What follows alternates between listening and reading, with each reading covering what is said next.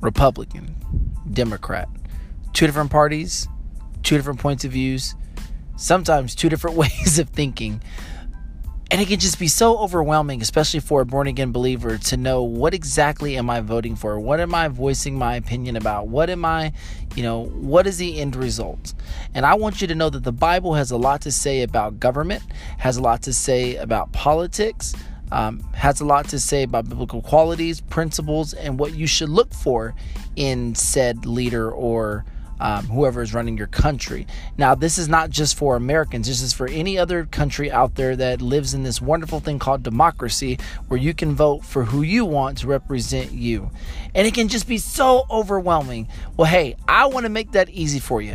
On the next episode of the Romans 1:16 podcast, we're going to break down exactly what you should be looking out for when it comes to candidates, what biblical qualities they should hold or stand for, and also what happens when the candidate who does not represent any of those qualities ends up winning the election. What should you be doing as a Christian? Well, won't you join me next time on the next episode and let's talk about it.